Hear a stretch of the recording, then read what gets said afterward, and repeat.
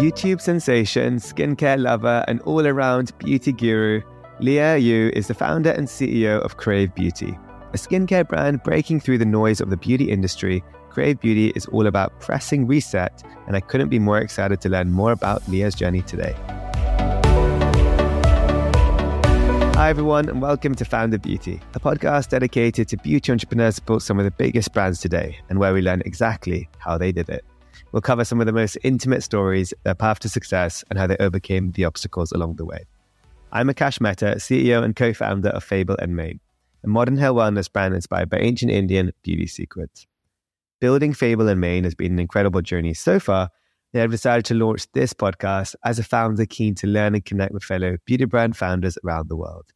I believe in collaboration over competition, as I'm using this platform as a way to hopefully help and inspire each other in what can be quite a tough and lonely journey.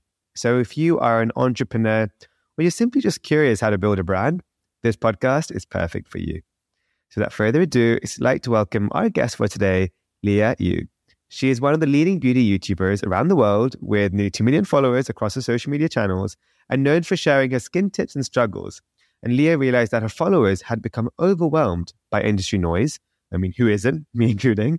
And it leaves questions around ingredients, routines, efficacy, and safety, and decided to #press reset.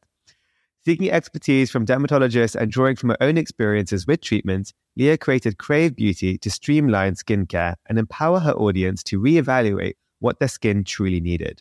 I love that this has gone against the grain, especially when considering the K-beauty trends that would advocate multi-step routines and intricate cleansing methods. And coming from a background working at Korea's biggest beauty company, Amore Pacific, Liah saw that where she could bridge the gap between brand and consumer and is out to inspire change in the industry as we know it. It's such a pleasure to have her join us on Founder Beauty. So Liah, thank you so much for being with us today. Oh my God, thank you so much for that wonderful introduction. I think that's the best introduction that I've gotten so far. It's such an honor and a pleasure to be here and also learn from you, Akash, as a fellow beauty founder. I'm so excited and thank you for sending the products. I have to say, I'm obsessed. Like, oh my God, everything about what you stand for and your products you've created, but also your social media, the way you have transparency. It's something that I really use as a benchmark in my company. And I always say like the Liah method. I'm like, look at what Crave is doing. Like, and little things like, like when we have issues with, which we're going to talk about later, I'm going straight to it. But like, when we have issues with like a bad batch or this and that, and what I love is you kind of like make it feel okay. Like, it's okay. Okay, we all have it. Let's just like be transparent. Yeah. Let's find a solution and let's move on and learn from it, as opposed to panic, hide it, cry about it. Like, I feel like you've made it a little bit more exciting to have these issues now. I'm like, you know what? We can make this into a win. I mean, it was never exciting to have have that issue, to be honest, to have such big batch of production that was completely flopped. But I think our team did a really good job in trying to convert a problem or a crisis into something that's impactful and also educational as well and informative to the audience, because these are the things that our audience or not a lot of customers would know about if they are not in the behind the scenes. Exactly. So I thought it was a really good opportunity for us to also use this as an opportunity to inform the customers there's more to sustainability, or there's more to waste beyond just the packaging. So it was a very exciting campaign. And I think the response were very overwhelmingly positive. Oh, absolutely. So Liah, I asked all my guests this question, and I'm going to ask you, who in a nutshell is Liah? Who in a nutshell is Liah? I'm a content creator on YouTube, skincare fanatic, and a founder of a skincare brand. Not just any skincare brand, one of my favorites and one of the best. I love it. Speaking of this campaign, let's talk a bit more about it. Can you tell the listeners about what happened and what the campaign was called? Yeah, so last year in 2022, we did a campaign called Waste Me Not. And basically, it was a campaign about introducing the waste that we as a company, as a beauty company, created behind the scenes. So the very first production that went wrong was our matcha hemp hydrating cleanser. Because of COVID and because we were manufacturing everything from Korea and all the logistics crisis that was happening globally, we actually placed a very big order for us to kind of go through probably like year worth of cleansers. But that production went wrong and the texture turned out to be a lot more runny, and it wasn't the cleanser that we can proudly say it's the same product. So with that, the manufacturer either had to discard the entire batch and make it from scratch. But then in conscious mind, as someone who's like very sustainability focused, like that didn't sit well with me, and that didn't sit well with the team as well. So we came up with the idea of why don't we actually just turn this into a body wash? Because yes, the texture is not, exactly same as the facial cleanser that people love and adore, but it's still a cleanser. It can cleanse the body, and people are more forgiving with their body wash. So we converted that and reworked the formula and added like other lathery ingredients to make it into a body wash. So we came up with an unintentional limited edition called Matcha Hemp Body Wash that was made from our own waste. So that was introduced in our Waste Me Not campaign. And then the other one was basically our pilot production batch for our new product called Makeup Rewind. And our Makeup Rewind is a very unique jelly cleanser, like jelly oil cleanser. And it was fine when we were formulating that in the lab, but when we scaled that up into a big kettle, the texture wouldn't firm up, like it wouldn't solidify into a jelly. It would still be very fluid oil. So we had to run multiple test productions in order for us to create and achieve that jelly firmness texture. And with that, there are multiple batches that we had to reject because it didn't, come up to be as jelly as possible. So that was another waste that we created internally that, it's efficacious. It is a great oil cleanser, but it's just not the cleanser that we were wanting to make. So with that, we also, communicated that to our customers saying, hey, these are the pilot production batches that we all rejected. It's perfectly fine as a cleanser. It removes makeup beautifully. It's just a texture that is a little bit different from our regular Makeup Rewind. So with that, we sold that at cost, and the response from the audience has been very overwhelmingly positive. And we did a whole pop-up, and this was our very first pop-up in 5 years, to be honest, actually renting out a whole space in New York City. And it wasn't for a product launch, but it was for a product that it was for the waste that we created. And I thought this was a really good moment for us to actually do a whole activation and educate the customers. And hopefully the New York City people would spread the message and awareness. And I think that's what happened last year. So that's something that we were very proud of. And I think that was a big win for us as well. And it's so inspiring. And I think, every brand out there tends to have some form of production issue or nightmare that obviously you don't plan because there are something that just goes astray, and it's normal. And often it's sometimes the lab's fault or this, but at that point of time, it's not really about a blame game. It's about solution game. And often what ends up happening is it goes into waste.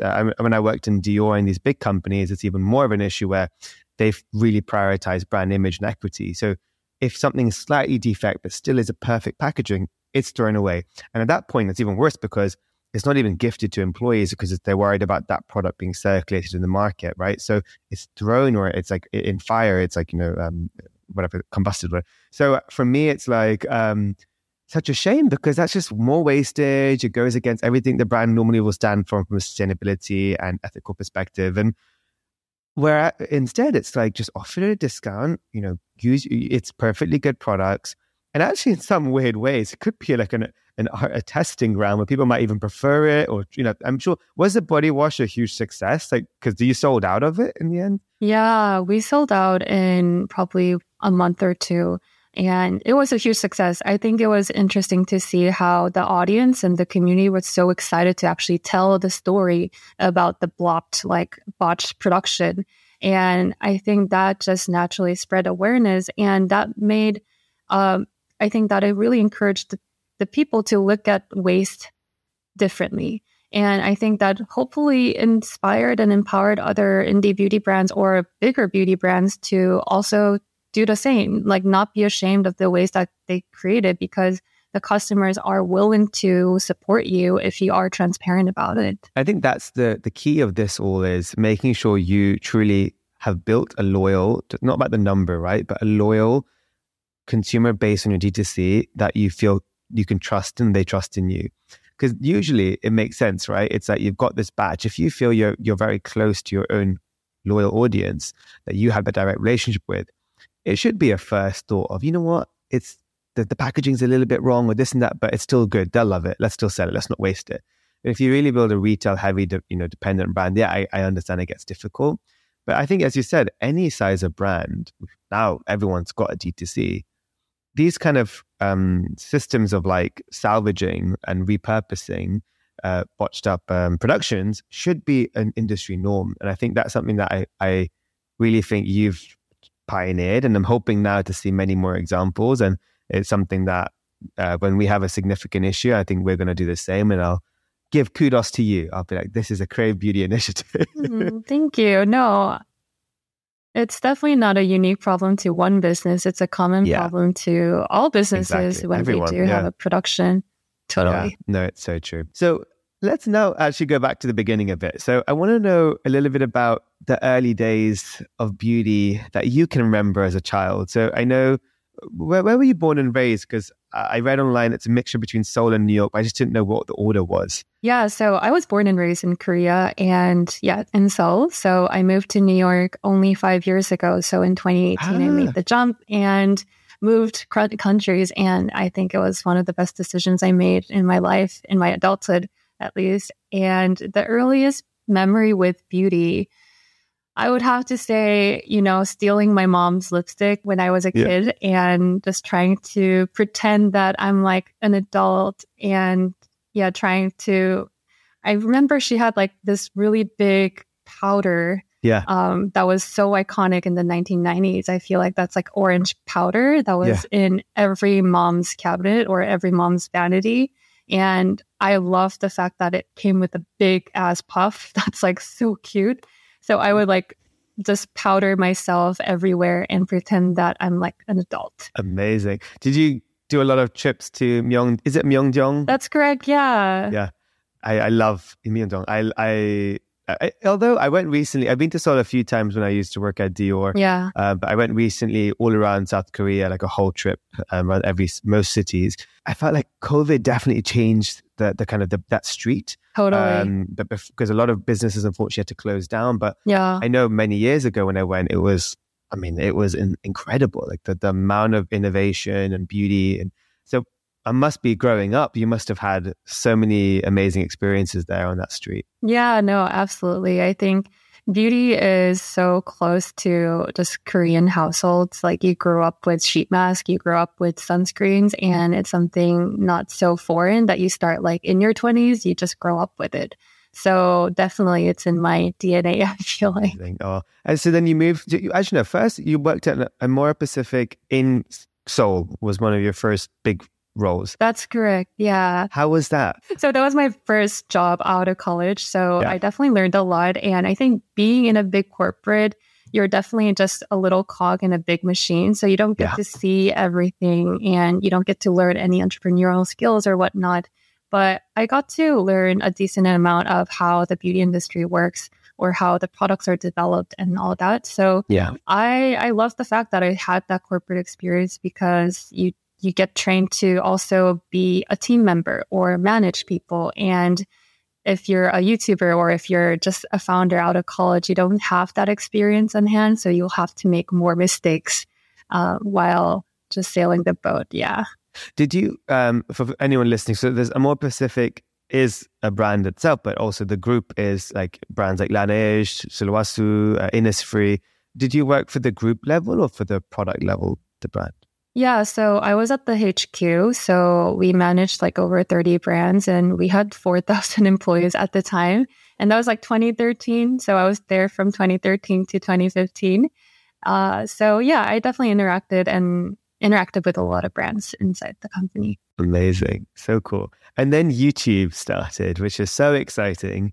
Was there an aha moment where did you go viral at one point? When did you start seeing your audience really start taking off? So my YouTube journey was a pretty slow and gradual growth. Like there wasn't one moment or like one viral video that made me like 1 million subscriber.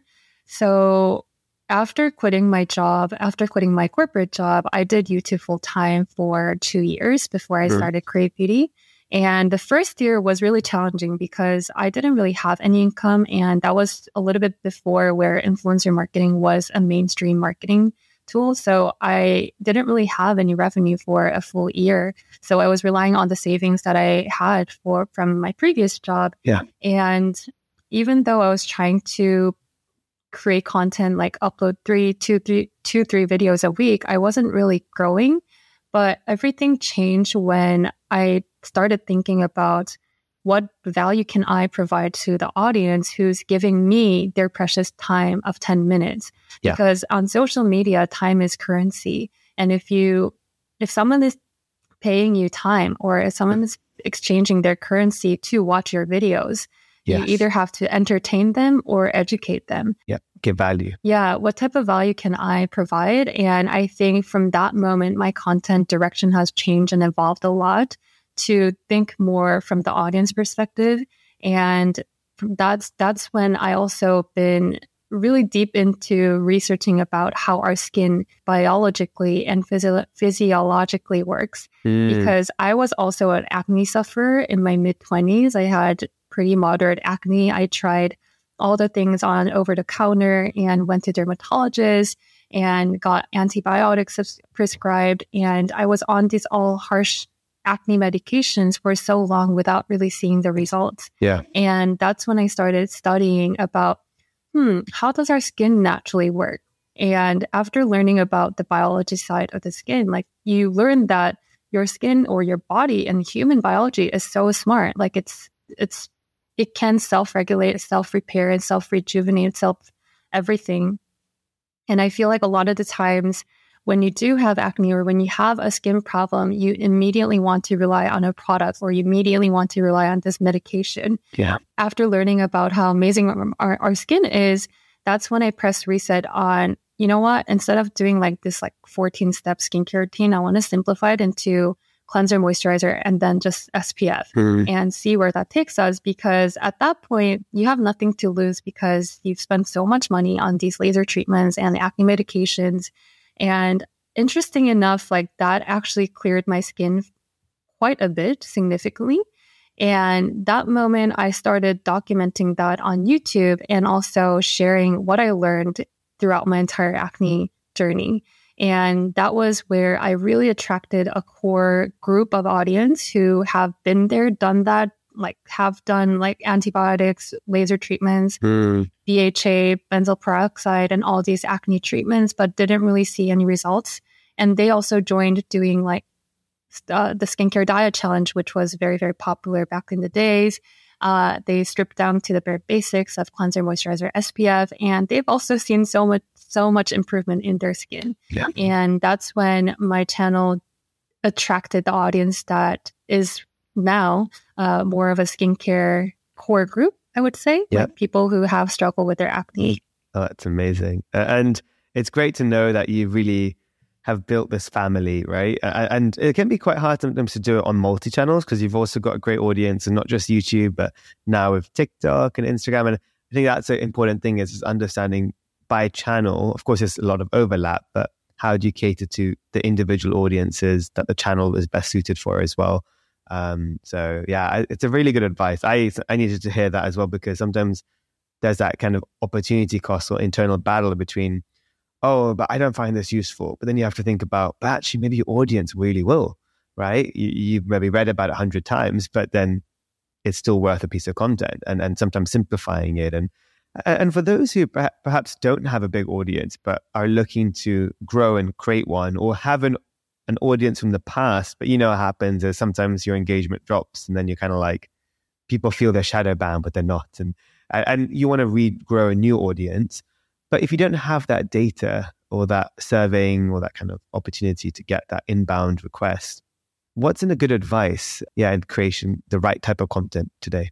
Oh, that's a $1 million question, right? I know, everyone wants to become a content creator, and it is very oversaturated. I guess maybe like, how do you get the data best? Is it like one thing I was thinking, like, do you like look at the kind of benchmarks that you wanna, and then look at the comments to see what people are asking for, like, Yeah, I mean, data definitely helps at the later stage once you do have an established amount of audience where you can get some data. But if someone is starting from scratch, I would have to say, start from what is very genuine to you and authentic to you. And I think once you share the problem that can connect to other people, like for me, that was me going through my acne skincare journey. And there are millions of people out there who has the same issue and who has the same skin problem. Mm-hmm. And if you can come from a place that is that you are in this together with the audience, I think that's like the perfect match of attracting the like-minded audience that is similar to you, who wants to learn and improve their skin together. Yeah, I would start from there. It's a really good point. No, I love that. Thank you. It's a lot of people, exactly as you said, it's $1 million question that the answer doesn't exist, and it's always changing, right? Like social media is such a roller coaster of change, but at the same time, I think it's about once you start getting 100 and then 200 and 1,000, these are still, no matter the number, that's still important to think about it as the content for that individual, as opposed to for the millions or the group, because then you'll attract a tribe over time, as you said. And I love the fact that you grew it slowly and steadily, right? Yeah. It takes a lot of commitment, but also nurturing, which I think is great. But then I'm assuming this is a situation, but I don't know. Like, was there like a moment where you were like, your audience was, you did a lot of research, you knew what your audience needed, and you were like, oh my God, I need to create this brand that kind of I feel is missing? Or like, when did Crave, the seed of the idea, start? I love that question.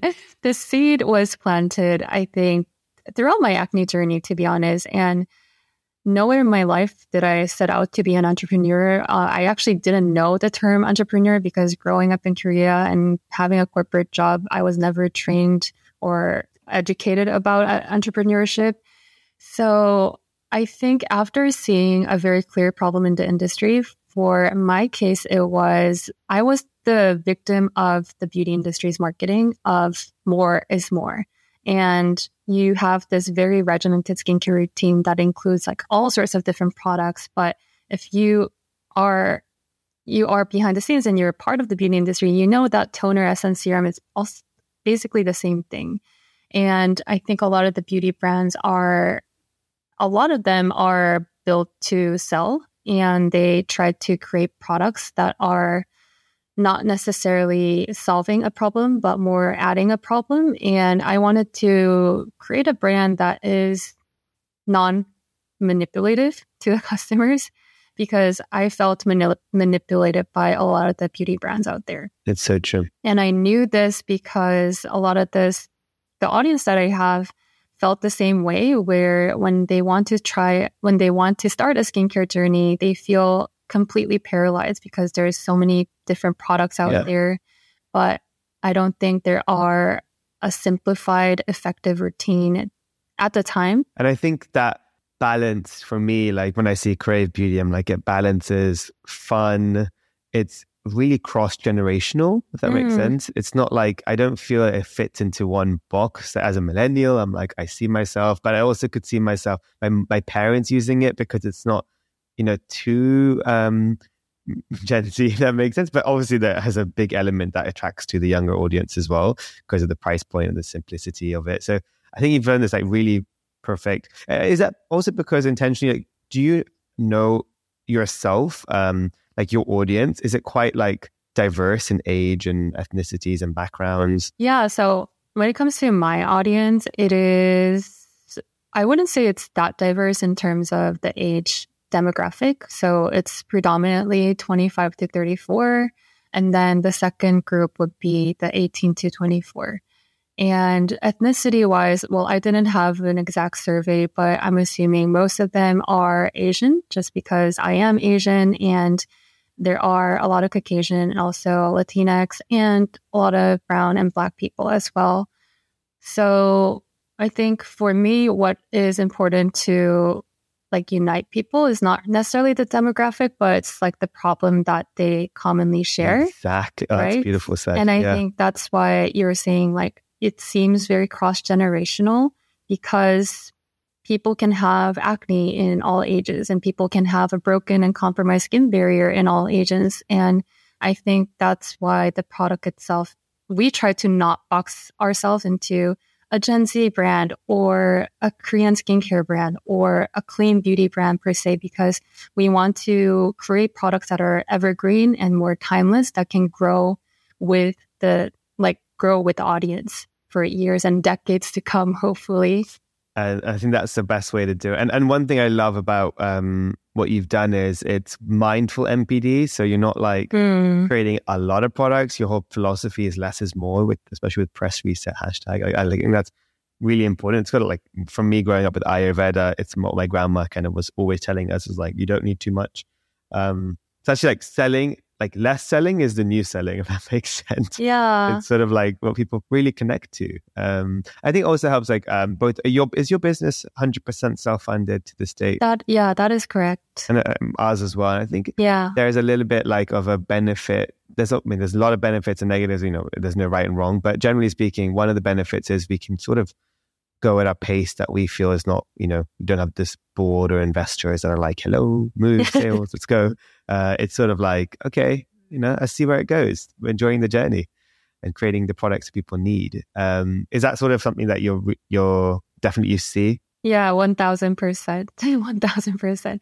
It's a big privilege. I mean, it's definitely not a given situation for everyone. Like a lot of people need their funding seeding capital to start their business. But yeah, I mean, we also only launched with 2 products in the beginning. So we just needed, I just poured in my savings to the business and wanted to make sure it stays investor free as long as possible, because once there are VCs and other shareholders come into your cap table, for a fact that it can influence the trajectory of the brand, either from a growth perspective or a product development perspective as well, and also like distribution as well.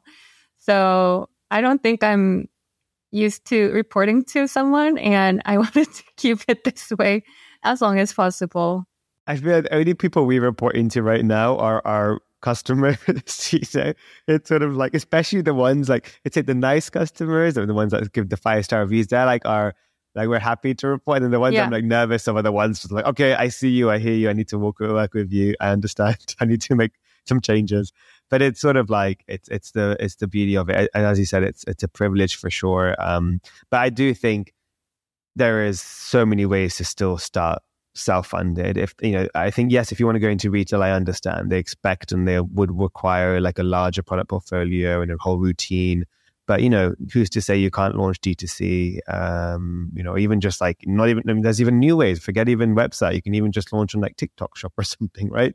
And just have one product, and then you build a brand slowly and surely by there. So yeah. But it is true. That's the one thing I feel which is really hard today is retail does require a higher cash flow at the beginning, just because there's a lot of investment that I think. There's not a lot of transparency in the industry from that, or I guess not transparency, I guess like know-how, because only when you go into retail do you realize the sampling and all these hidden costs that I was like, oh my God, I had no idea.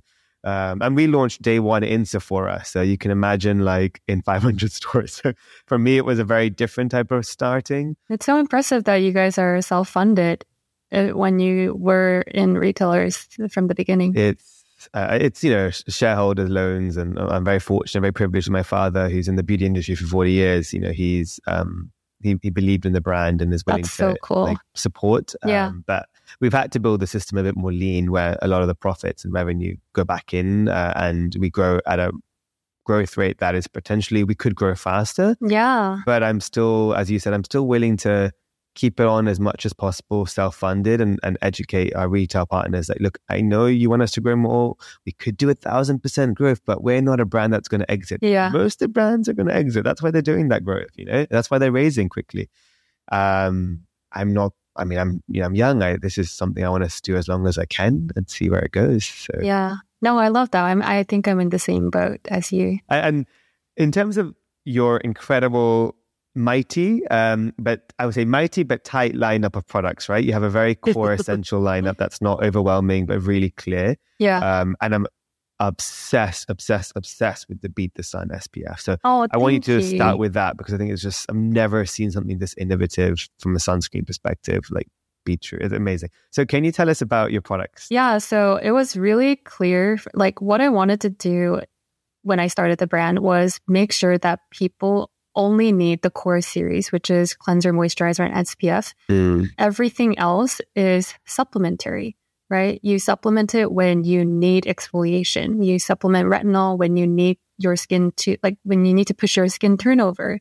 So I really wanted to kind of reject the notion that you need to use all of these expensive serums and active ingredients every single day. And that's where it gets really overwhelming from a consumer perspective. But just going back to the old Clinique 1, 2, 3 method, but except with a sunscreen and without the toner, I wanted to make sure that we have a solid everyday essentials that are very, very, very basic in terms of there's no like active ingredients that would clash with any of the products that they are using in their routine. And it can blend into anyone's skincare routine. So that's why we had all core series with an approach of make it as gentle and as basic as possible, but make it into a texture and a sensorial experience that is superior, so that especially when it comes to a sunscreen, you need to apply and reapply. And a lot of times people get discouraged to wear sunscreen because of the texture and the chalkiness and the white cast. So the texture and the sensorial experience was our top priority when formulating Beat the Sun. So I'm proud that it came out to be the perfect texture that I heard that a lot of customers enjoy wearing and enjoy wearing like 2 finger length or even 3 finger length.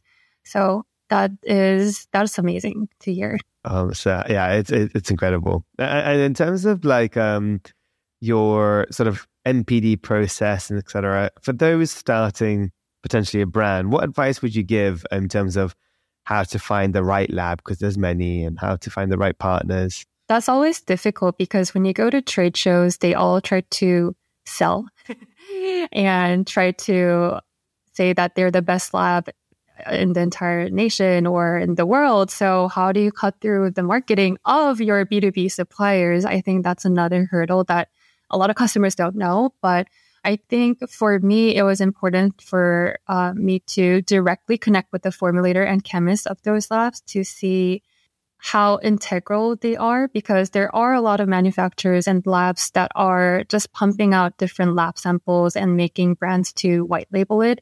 And I'm not saying that that is like the incorrect approach, but I definitely wanted to make sure that we're developing a very meaningful and impactful formula for the audience that has a clear problem, and the formula will solve their skin issues or skin problem. With that in mind, I needed to also educate myself a lot. So I spent enough time with a lot of the chemists so that I know their language and I know what to request. I know how to challenge them even.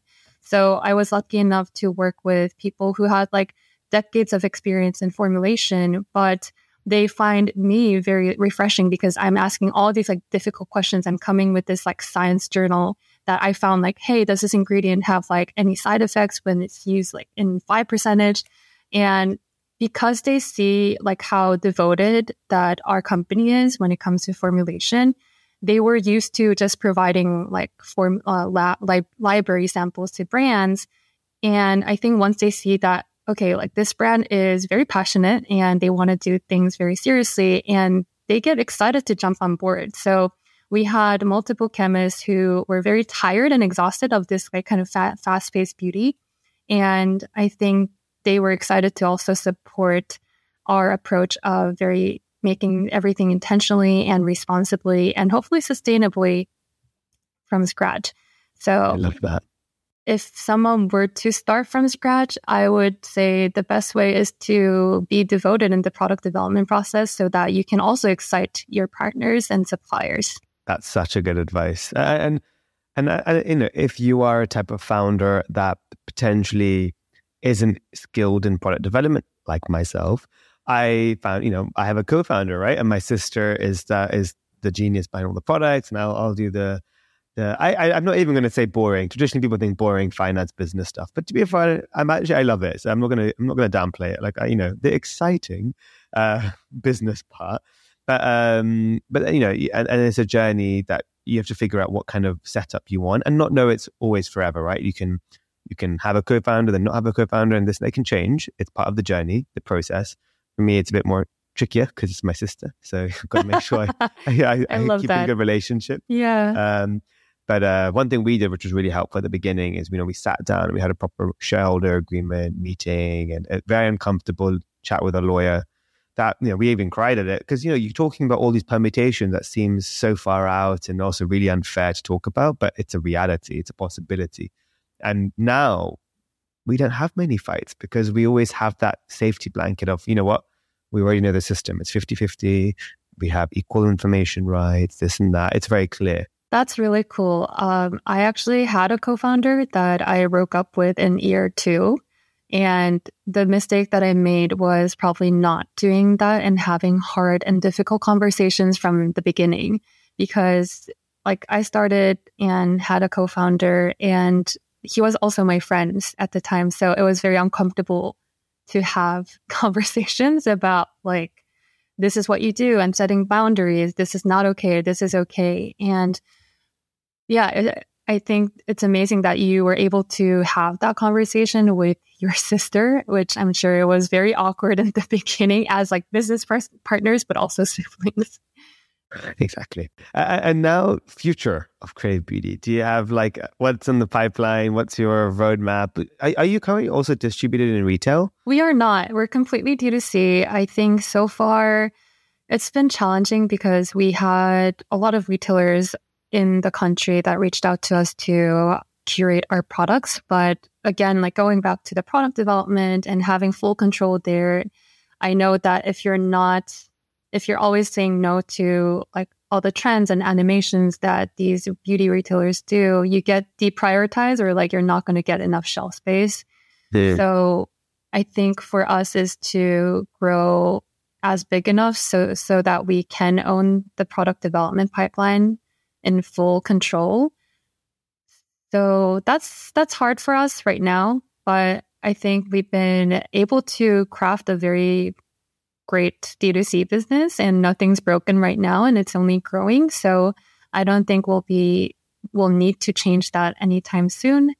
Yep. For the future, we're actually excited to jump into the supplement category. And that's something that I really wanted to start with because when I was going back to my acne skincare journey, I also realized that acne is more I'm sure that you having your Ayurvedic kind of upbringing and your culture as well, everything, Eastern medicine is very holistic.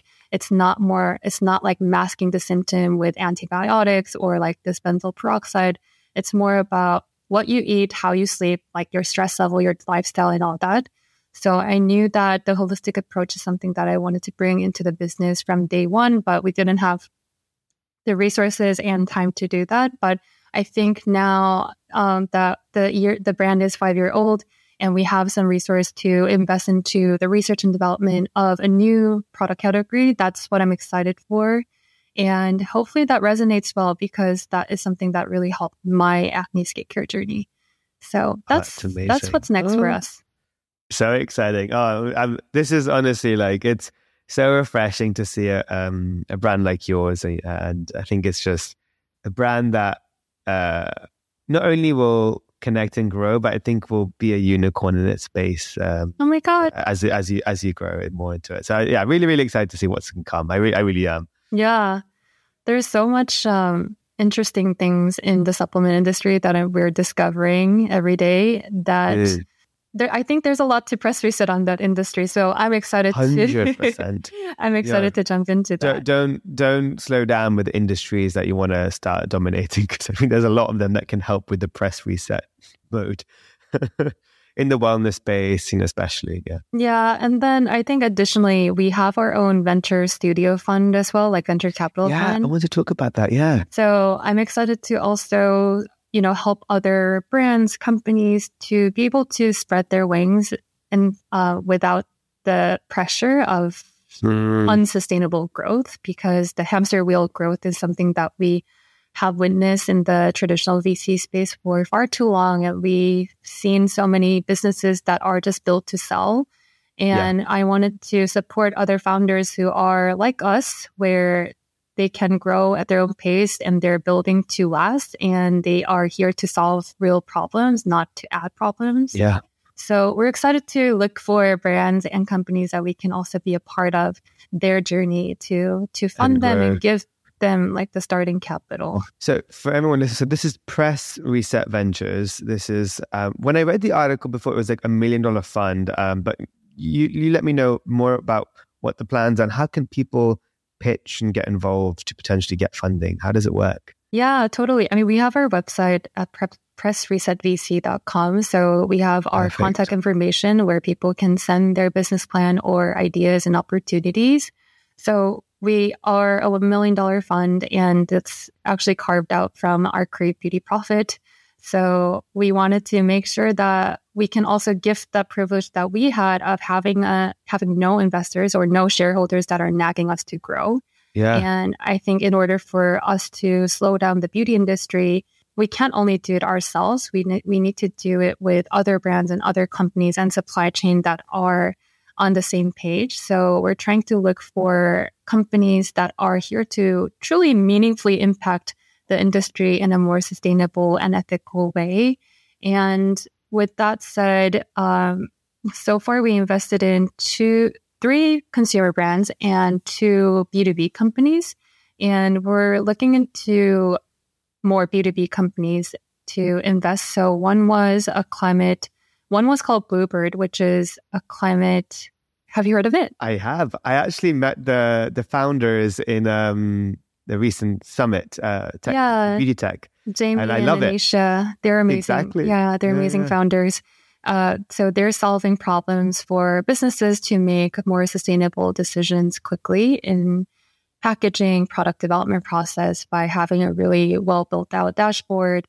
Another supplier or a B2B company that we invested is called Inner Bottle. And I'm not sure if you've seen our Grape Berry Relief packaging. There's like a little silicone insert balloon that shrinks as you use it. And that is basically a zero waste concept where you don't have any product residue that gets left in the packaging. So you don't need to use water to rinse it out before recycling. And we're trying to imagine a more circular packaging model with Inner Bottle for the future so that other beauty brands or any other consumer brands can also take advantage of that technology. So we wanted to help them commercialize innovation from their lab. And we're looking for more cases like that or more companies like that. Oh, that's so cool. I love the fact that it's not just product, but it's also B2B. Because as you said, they're just as important in the whole ecosystem of also product. So I'll also put the link as well as your website and everything in the summary so people can click straight away to discover more. And you have a really good page where you can see your kind of portfolio ready and stuff. So everyone should check it out. I encourage. And in terms of, we'll start heading to fire round questions because I know you have a business to run. I don't want to keep you on for too long, but I have a desert island situation for you. So imagine I'm inviting you to a desert island, but unfortunately, TSA is being so strict and they're saying, Liah, you can only bring one product. So you know what's coming. I mean, so what is your one product you'll be bringing with you from KraveBeauty? I think it would be Beat the Sun sunscreen. Yeah. I need sunscreen in a desert for sure. No-brainer. Yeah. And why is it? Why just sell it a bit? Why would you want? Why do you encourage everyone to get Beat the Sun as opposed to there's a lot of SPF out there? What's one of the unique parts about this? That's a tough question because I think there's so much personal preference for sunscreens, but Beat the Sun is definitely for anyone who hates to apply sunscreen. So actually a lot of good and positive responses came from like guys who are just starting to use sunscreen and they hate the sunscreen feeling. So it's a product where it doesn't feel like a sunscreen. So I think people who have neglected to protect their skin are starting to protect their skin with Beat the Sun. The Sun, amazing. And I love the fact, people with more melanated skin like myself, you don't have that white residue, which I think is so important. And there are a lot of SPFs now, really tackling this concern that we've had for years. But it's just great to see that all this new MPD of SPF is like really catered for all skin tones, which is great. Totally. So now we're going to go fire round. So first thing that comes to your mind, the first question is, what's another beauty brand that you're currently loving right now? Ooh, that's a tough question. I have like 50 beauty brands in my cabinet. But I'm going to say Experiment Beauty, super saturated serum. It's a very unique glycerin-rich serum that has never been done in the beauty industry at such high percentage. So that's a brand that Press Race Venture invested initially and have been really interesting to support that brand as well. So I think, is it like the one with like I think I Googled it before. It's really blue. It's like a little pill bottle kind of blue. Really beautiful. That's amazing. I loved it. It's got like prickly pear and that kind of stuff. Yeah, I remember. Very cool. Good choice there. And again, good that you invested as well. Yeah. It's a great partnership. My second question is, do you have a favorite quote or a saying that you keep close to your heart? I do not, but I really love Just Do It by Nike. I know. The amount of entrepreneurs and founders that have said just do it. And I'm like, if it works, why change it, right? Like, doesn't matter. I'm like, Nike, whatever it is. I find like it's they smashed it with that. It's just such a universal, motto. What is yours? I'm so curious now. Mine, to be fair, it's actually, no one should ask me. I think for me, there's so many, and that's why I'm glad like no one asks me, because I'm like, which one do I choose? But the one that always sticks with me is what my mom always used to tell me, is always give but never expect anything. Oh my back. God, yeah. And I think that just helped me. It protects yourself from not being hurt or let down, and I think it really, anyone in today's society, I think there's always that kind of feeling of, what's it in return, or what is a hook, or it's just a sale. It's just so whether it's business, personal life, anything, I feel if you intentionally just want to give from, and you become the beneficiary, right? Like from the joy you're giving in others. Yeah. That is like my way of life. So I never do anything and expect anything back in return. That's like Dalai Lama. I love that. Exactly. And Dalai Lama is one of my huge inspirations. So probably why. I can tell. Yeah. And my last question, Liah, is if you weren't a beauty entrepreneur or beauty guru and content creator, what would you be doing right now? Architect or interior designer. That was actually what I studied in undergrad. No way. But I opened my eyes into beauty. That's why I pivoted. But I still love design, interior design, and architecture. So cool. I think I saw spatial design, and I was like, what is that? I love that. It's a major that is translated incorrectly, but it's basically architectural design. And that's interior design. Amazing. Yeah, I was going to talk about it. I was like, I might sound really silly if I liken it to something. So I was like, let me just but now you mentioned, I was like, okay, I can talk about spatial design. And I've never heard that term, but I love that. It actually makes total sense. It's like, you have a space. It could be in any form. It could be in a building. It could be in the outside. Landscape Actually a smarter way to describe it. I feel like when you say architecture, people just think of buildings. When you say interior, they just think of internal. So it's actually spatial design should be more westernized, I think, as a word. Yeah. So amazing. Well, Liah, it's been such a pleasure. Likewise. I can't wait to hopefully meet in person soon when we come to New York or if you're in London. But in the meantime, where can everyone continue to follow yourself and the brand? Yes, I'm at Liah Yu from YouTube, Instagram, TikTok, and then our brand is called KraveBeauty. So you can find everything at KraveBeauty.com with a K. Amazing. Well, I'll put all the links. People can just tap straight away, including the ventures. And thank you again for sharing all your wisdom. Thank you so much, Akash.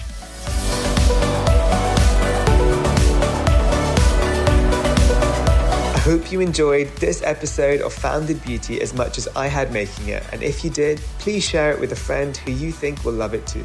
Founded Beauty is available on all podcast platforms such as Apple Podcasts, Spotify, Amazon Music Podcasts, the Acast app, and many more.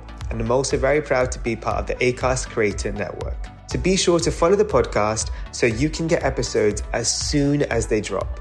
We really appreciate every single follow, listen, share, and review. It truly goes such a long way and helps us reach new listeners. Stay tuned for the next episode of Founded Beauty, and don't forget to subscribe and follow so you can be notified when it drops.